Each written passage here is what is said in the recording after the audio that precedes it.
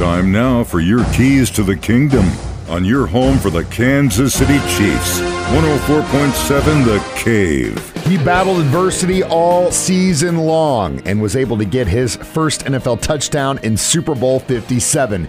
Here's what rookie Sky Moore had to say after the win for the Kansas City Chiefs. It was great, man. I love it. I love the fabrics, the texture, everything about it, man. It means everything. Knowing just all the ups and downs I've been through this year, a roller coaster year, for it to be my rookie season, for us to even make it to the Super Bowl and for me to score in it was just crazy, man. I'm just so grateful, and I just want to thank God. Man, I love it.